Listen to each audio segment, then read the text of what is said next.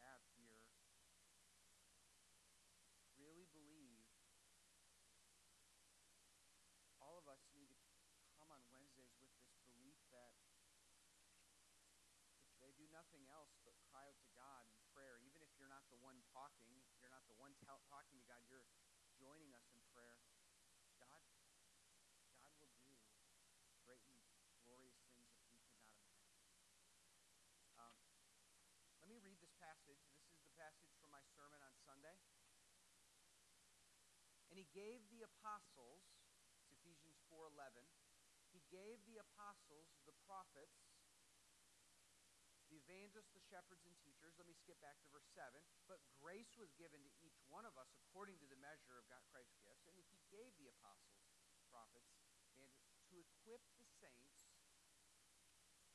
for the work of the ministry, for the building up of the body of Christ, until we all attain to the unity of the faith and of the knowledge of the Son of God, to mature manhood, to the measure of the stature of the fullness of Christ, so that we may no longer be children tossed to and fro by the waves and carried about by every wind of doctrine, by human cunning, by craftiness and deceitful schemes. Rather, speaking the truth in love, we are to grow up in every way into Him who is the head, into Christ, from whom the whole body, joined and held together by every joint with which it is equipped, when each part is working properly, makes the body grow so that it builds itself up in love.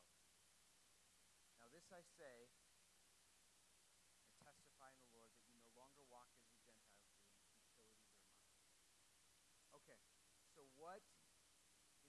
I'm going to start with a question. We're going to move through some of the things in the sermon. What stands out to you, or has stood out to you, about this passage? We've actually looked at it for 2 weeks now.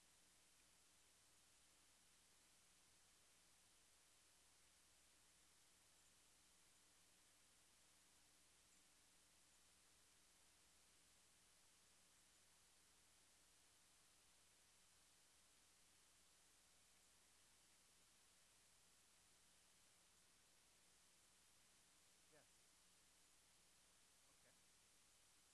Where do you see that?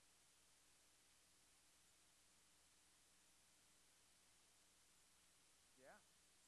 We need to grow. We haven't attained, but God wants us to attain. Yeah. And he says, so that you won't be children, instead you'll be what?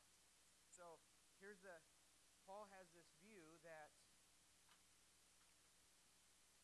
we're children, we can be children, and where are we going? So what's the language in this passage?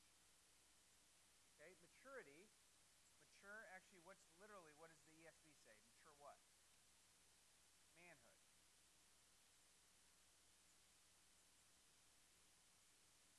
Now, one thing that I think really maybe it's reading into it, but I've read some good commentaries on this saying, not necessarily. There's a difference between, what's the difference between this and this? Okay, that's one area. One is age, right? Usually we think of age. Literally, if we talk about child and a man, a child and a man is a difference in age. What else? Okay.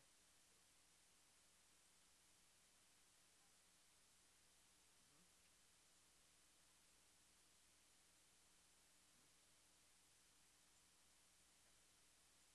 Okay. Right? What else? There's one thing that's really obvious in it. I'm just talking about the grammar. Or maybe the grammar is not the right word, but in grammar you have a thing called number. Okay, this is actually plural, and this is singular. And I think Paul makes a subtle point here. He wants us as a church. He's not writing to individuals right now. He's not talking primarily about your individual spiritual state, though he includes that. He's actually talking about the church together as a congregation. We would together build up the body. We would together grow to a unity of the faith of the knowledge of the Son of God to mature manhood. The church together, so that we, instead of like a bunch of children, children plural, we are one man.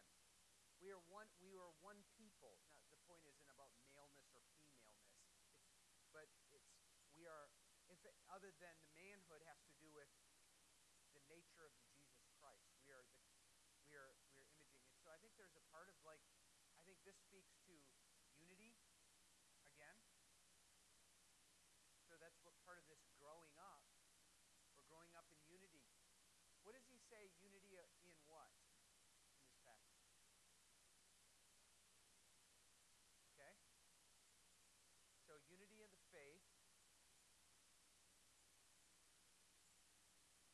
Yep, and knowledge.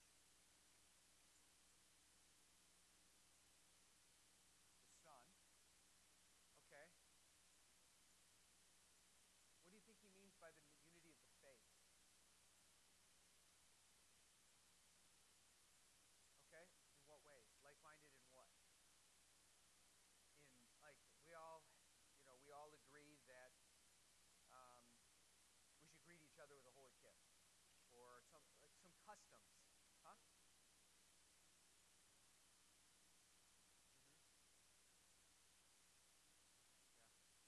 Yeah, yeah. There's two ways. There's a couple ways of using faith.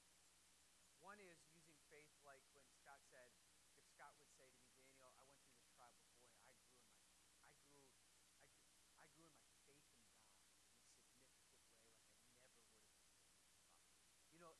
That's a subjective, like conscious trust in God. That's how we often use faith. You follow? Okay. Another way would be to say, um, you know, saying to Jeanette, you're in a hard work situation. Keep the faith as they're trying to attack the truth, as they try to make fun of Jesus, and they try to attack the doctrines of the Trinity. Say you're in this place where there's anti-Christians. There, when we're saying keep the faith, we're saying keep Christianity. Hold on to that body of truth. And we mean it more of like in a creedal sense, in that we mean we held to, like, so we want to have a unit. I think that the second means of this is what Paul is talking about, so that you as a church, in your teaching and doctrine, you'll have a unity about what God says in his word. Not be just scattered around, but you have this solid unity about what God says about the gospel, and what God says about Christ, and about the truth of the Word of God, and about these important areas, so that you won't be this child drifting all over by whenever a teaching comes, you just run this way. There's this unity, solidness about you. And then, of course, he adds a knowledge of the Son of God. What do you think that means?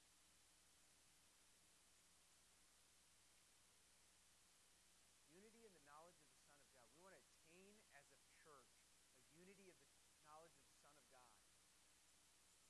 What could that, let's just say, what are things that must mean? What are some implications? Yeah. Okay. Okay. The knowledge of who he is, that he really is God. Yep. Would you agree that this means that whatever this means, Jesus is really important and central to us? And learning about Jesus, and learning more about Jesus. I think the knowledge is like an experiential knowledge. What is the implications of Jesus really as Lord of my life and Savior? I mean, we want to work that out, and we have a unity in that.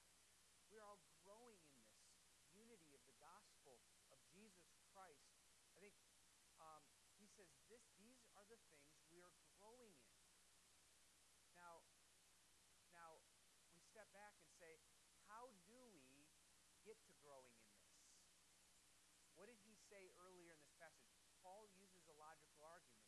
Remember, the argument of this whole passage starts with gifts being given to the church. God has given grace to each one according to the measure of Christ's gift. That's verse 7. And then he says in verse 12, what does he give? Okay, yeah, what does he give in verse, or 11, what does he give? I should say. Yeah. So gives, let's label it generally leaders, right? We can actually say that the apostles and prophets are probably not repeatable people, meaning they were in the New Testament. And then they wrote the Bible, and they're handed down to us. He gave us the evangelists and the pastors, shepherds, and teachers. They are to equip. They are to equip for what?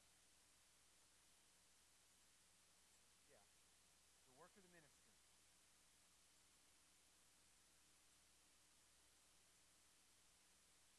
So I think we need to figure out. And then, what does he say after the work of? What is the work of the ministry for? Like, we want to do a work. We want to for the work. And who is to do the work? Who is to do the work of the ministry? In verse 12. Who? Yep, all the saints. Who's the saints? Huh? We are. Yeah. All Christians, all true believers filled by the Holy Spirit. You've been saved. You've been given His Spirit. Grace has been given to you. I think that means you've been given spiritual gifts to use in the body. I think it just means in general you've also been given the Holy Spirit. And the greatest gifts is living out love. I got a beautiful note and a letter from someone in our church pointing that out and encouraging me in that. It was really great. She was thinking on this truth that along with that is the Holy Spirit gives love and joy and peace, love and faith and hope. And the greatest of these is love, 1 Corinthians 13. But it gives love towards one another, right? So they're to do the work of the ministry, and that's where we get for the building up of the body. And then what is that body? Just think of it, it's kind of like this puny little child or children, and it's meant to be unified into this strong, robust, and it's Jesus. The church is to image Jesus collectively, all of us together, as we build one another up in love. Now, on Sunday, I want to spend really the rest of this time talking about, I said, Faith Church, here are 4 suggestions of how you can work on building one another. So you've been given marching orders by Jesus through Paul, and the marching orders is do the work of the ministry, build one another up, love each other, serve one another, use your gifts to love one another in the church. That's not just by doing tasks in the church, but doing life-on-life care. That's why I suggest to you books like Side by Side that I mentioned at the beginning.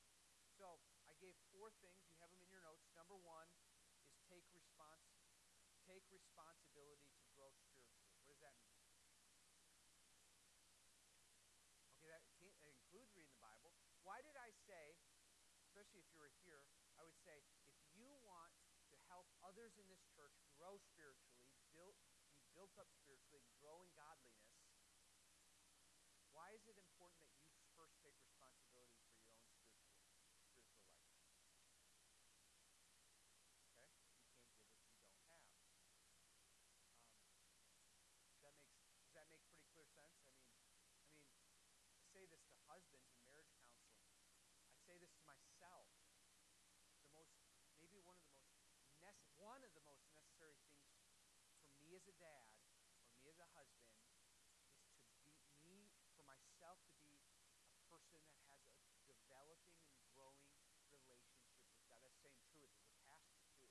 I could sit up here and I could teach you a lot of stuff, but if my personal growth with God is nothing, I'm not going to be able to respond to the difficulties of life, because most of them isn't pat answers that I need to give people. It's answers that will come from knowing God's word, but having a heart that loves God. That's where those answers. And we need to love God, and we need to have a relationship with Him.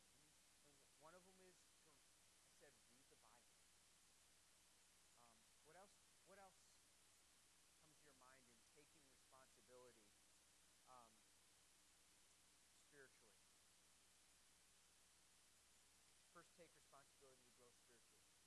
Can you give me, what are some ways we can take responsibility to grow spiritually?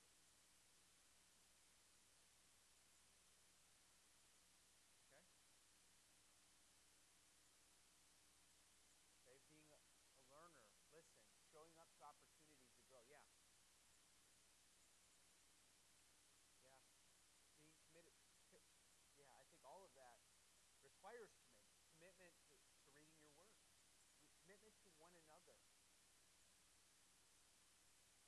prayer. Um, I think one of the ways is to view Sunday mornings or Wednesday nights or other Bible studies or conferences as opportunities to be equipped to do the work of the ministry.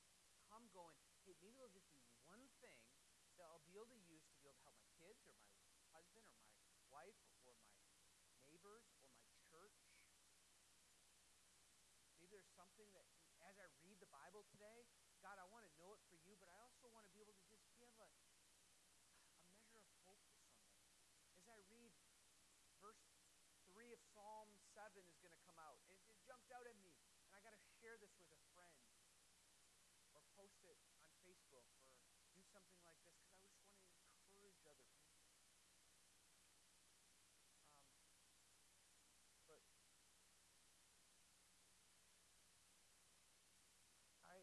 I read a book a year ago that made this phrase made an impact on me, and I want to ask it to you too.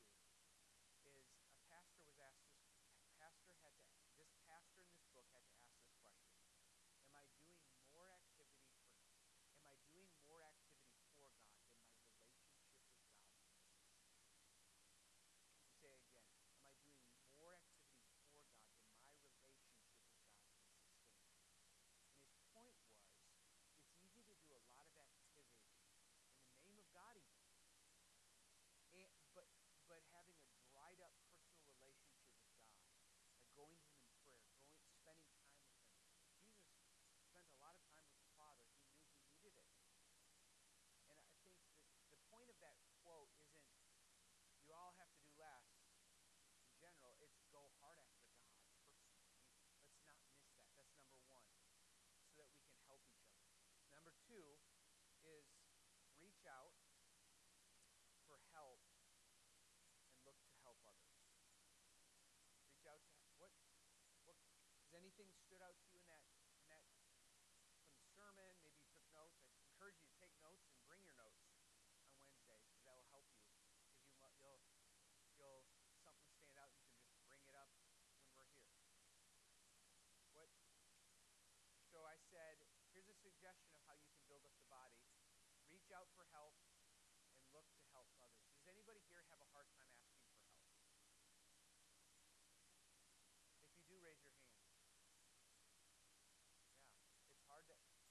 Why do you have a hard time asking for help? Yeah. Okay, just give me one reason. Let's go through a bunch of reasons. What's one reason?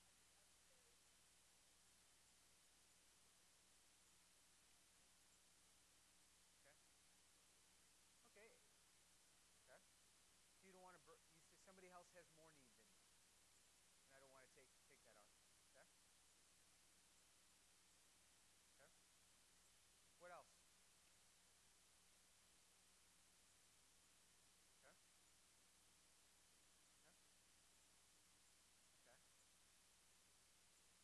What's that? Okay, that's another reason. That's actually another reason is we make ourselves look weaker. That one of the reasons a lot of people don't want to do it is I basically am admitting I'm weak or I'm needy. That's not every reason why people don't, but that's one of the reasons.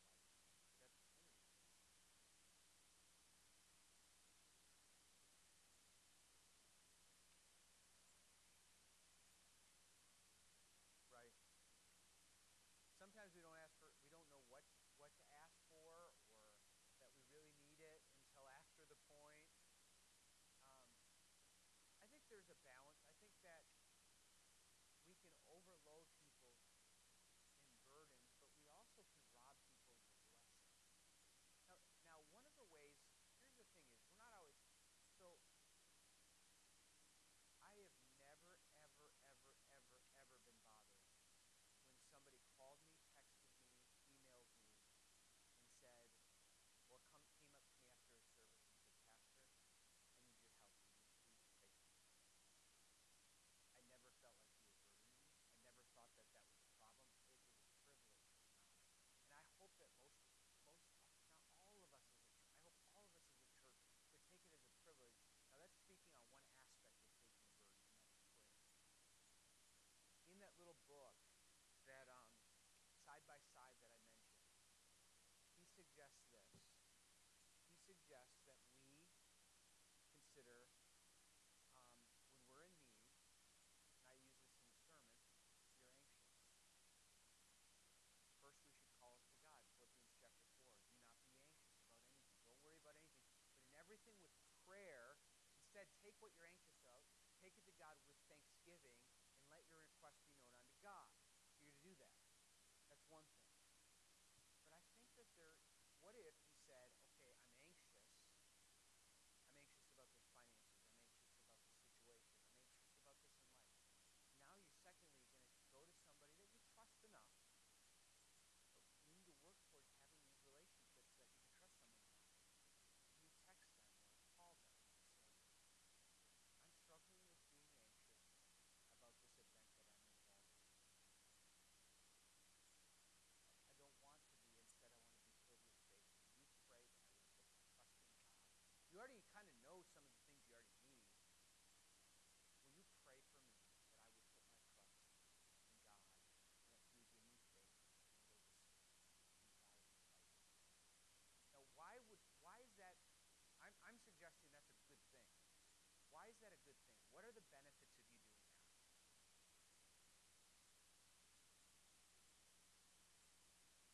Okay, He answers prayers. That's one of the biggest.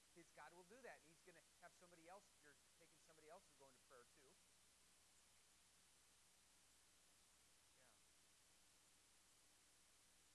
Yeah, yeah, yeah. I think it's always best that we have faith. So we're excited. God's going to help us grow in our faith. We might say, pray that this sickness will be taken care of. He might not take care of that in the way we've asked. Now, why would we not want to do that thing in asking somebody to pray for the anxiety? What would be a reason why we would not do that? Don't want to bother. Is that a good reason? Okay, pride. What do you mean by pride?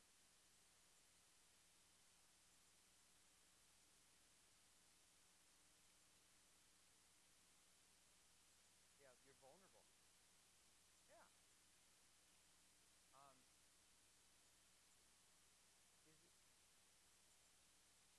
is it is it a good thing or a bad thing for others to hear you admit that you've had struggles? I'd argue it's a really good thing. It's hard for us. It means being vulnerable. It means admitting your weakness. But everything we see in the New Testament and Old Testament that's especially if it's done with a type of dependence on God, it's a confession of our weakness. That's humility. And it says God gives grace to the humble, where 1 Peter says. Humble yourselves under the mighty hand of God, and He will lift you up. He'll exalt you in due time. You call your friend and say, I am feeling so overwhelmed with these 3 projects. There's nothing I can do. I'm not asking you for your help because it won't even be helpful right now. So you're not necessarily asking for help. Sometimes you do. But you say, will you pray that I'll just handle it and I'll respond right at home and not be angry because I'm feeling the pressure. It might be that. It might be asking, I have a tendency when I get overloaded to be this way to my spouse or my kids. Will you pray for me? You're just admitting that you are weak. You're vulnerable. And I think that's part of our burden bearing nature. To love. But I think when you're doing that, could it be that you're actually opening yourself, that person up, to actually reciprocating, meaning returning it in the future, and them asking you for prayer? Maybe they thought, hey, I'm really glad that they were honest enough to do that. And I'm gonna do the same thing. It does open you up for them to start judging you, and you're thinking, oh, that person gets anxious? That person's a sinner? Yeah. Um, it's more than just asking for prayer. I think it includes um, when you have a need, asking for help. It also means we should look for help, look to help people. And we're going to run out of time here pretty quickly, but I think this is a really important sentence. If you look in your notes, um, under the second one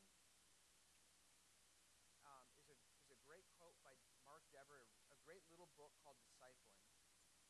Discipling is helping someone follow Jesus by doing deliberate spiritual good in physical life.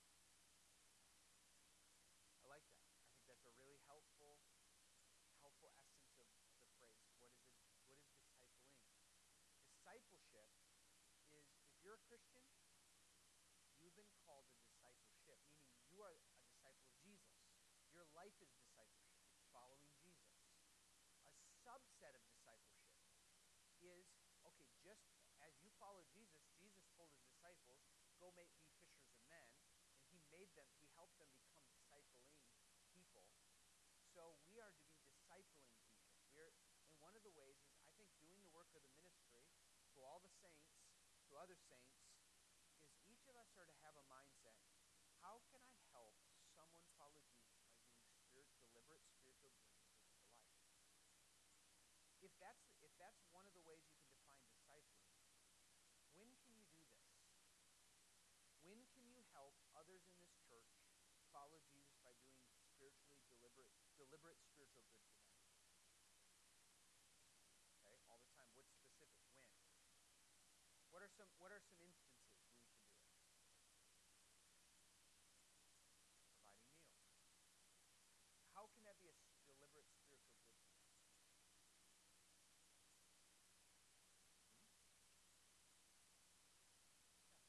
And maybe you write a note with a Bible verse and say, I'm really praying for you. I care about you. But I think the act itself can be a really deliberate spiritual good. How can you do deliberate spiritual good and therefore seek to help others follow Jesus on a Sunday morning when you're not the preacher or the worship leader or a team?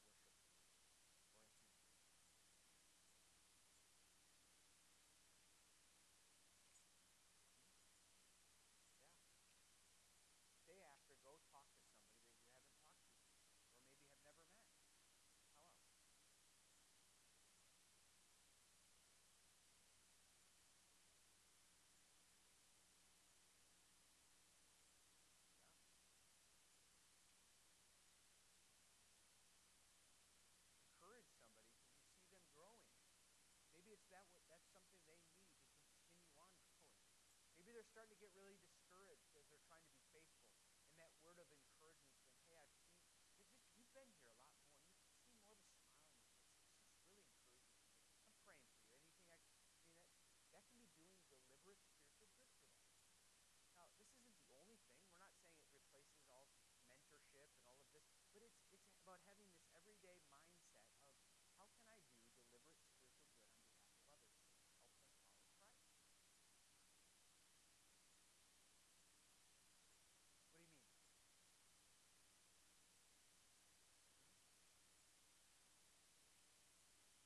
See you living it out? Okay, the last two were, uh, I'm not going to say much on the third one, making decisions. I just said, if you want to, one of the ways you build the church up and love and do the work of the ministry is realize the decisions you make in your life affect the whole body that you're united to. You're coming or not coming affects the body. You're getting involved or serving, answering the call when um, that doesn't mean you have to say yes to everything. I'm glad everybody didn't say yes to come to the truck last night because that wasn't needed. But we should all have a mindset. Sometimes I can't say yes, but I want to say yes to certain things. Or I'm in a stage of life I can't. But a big group came and we had who we needed. But does this point make sense? I mean, in the same way as just like the decisions you make as a spouse affect your spouse, whether you believe it or not, it's true. So if we are really united as one body, it affects. Now the last one, I just want to bring this up because I think this is how I want to end this. I want you to think about your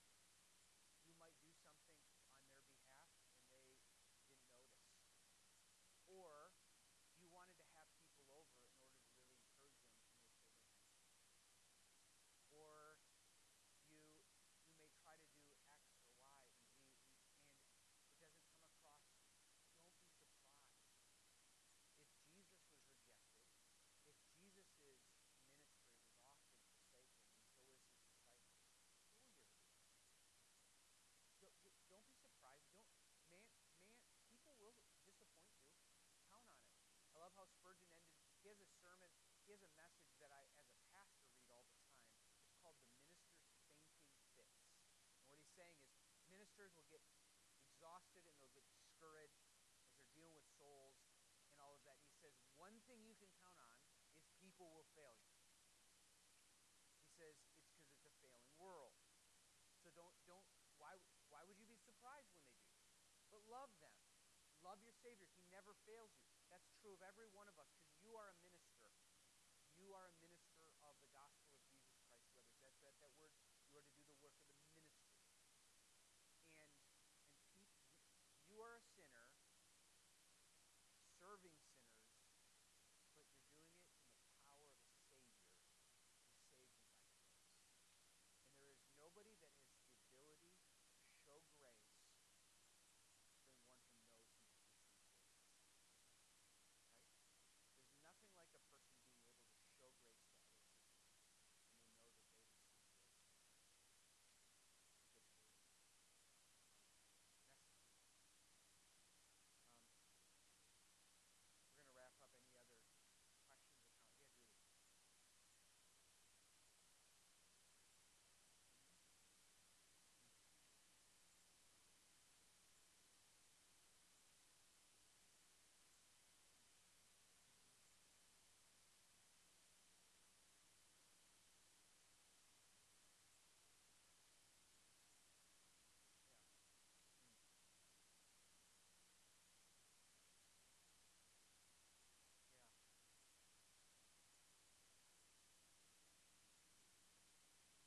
Yeah. Good.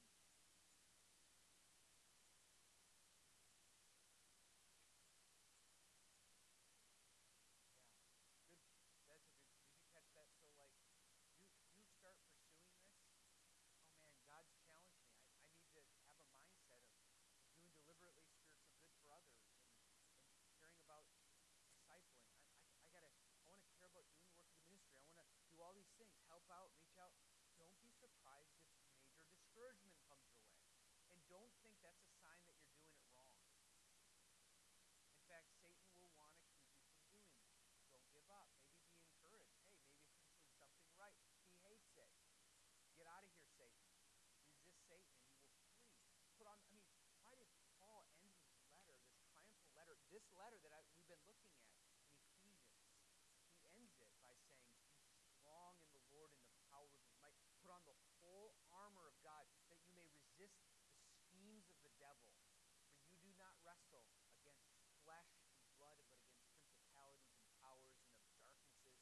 And so put on the armor of faith and he says, shield of faith, the sword of the Spirit, and put on the belt of truth and all of these things.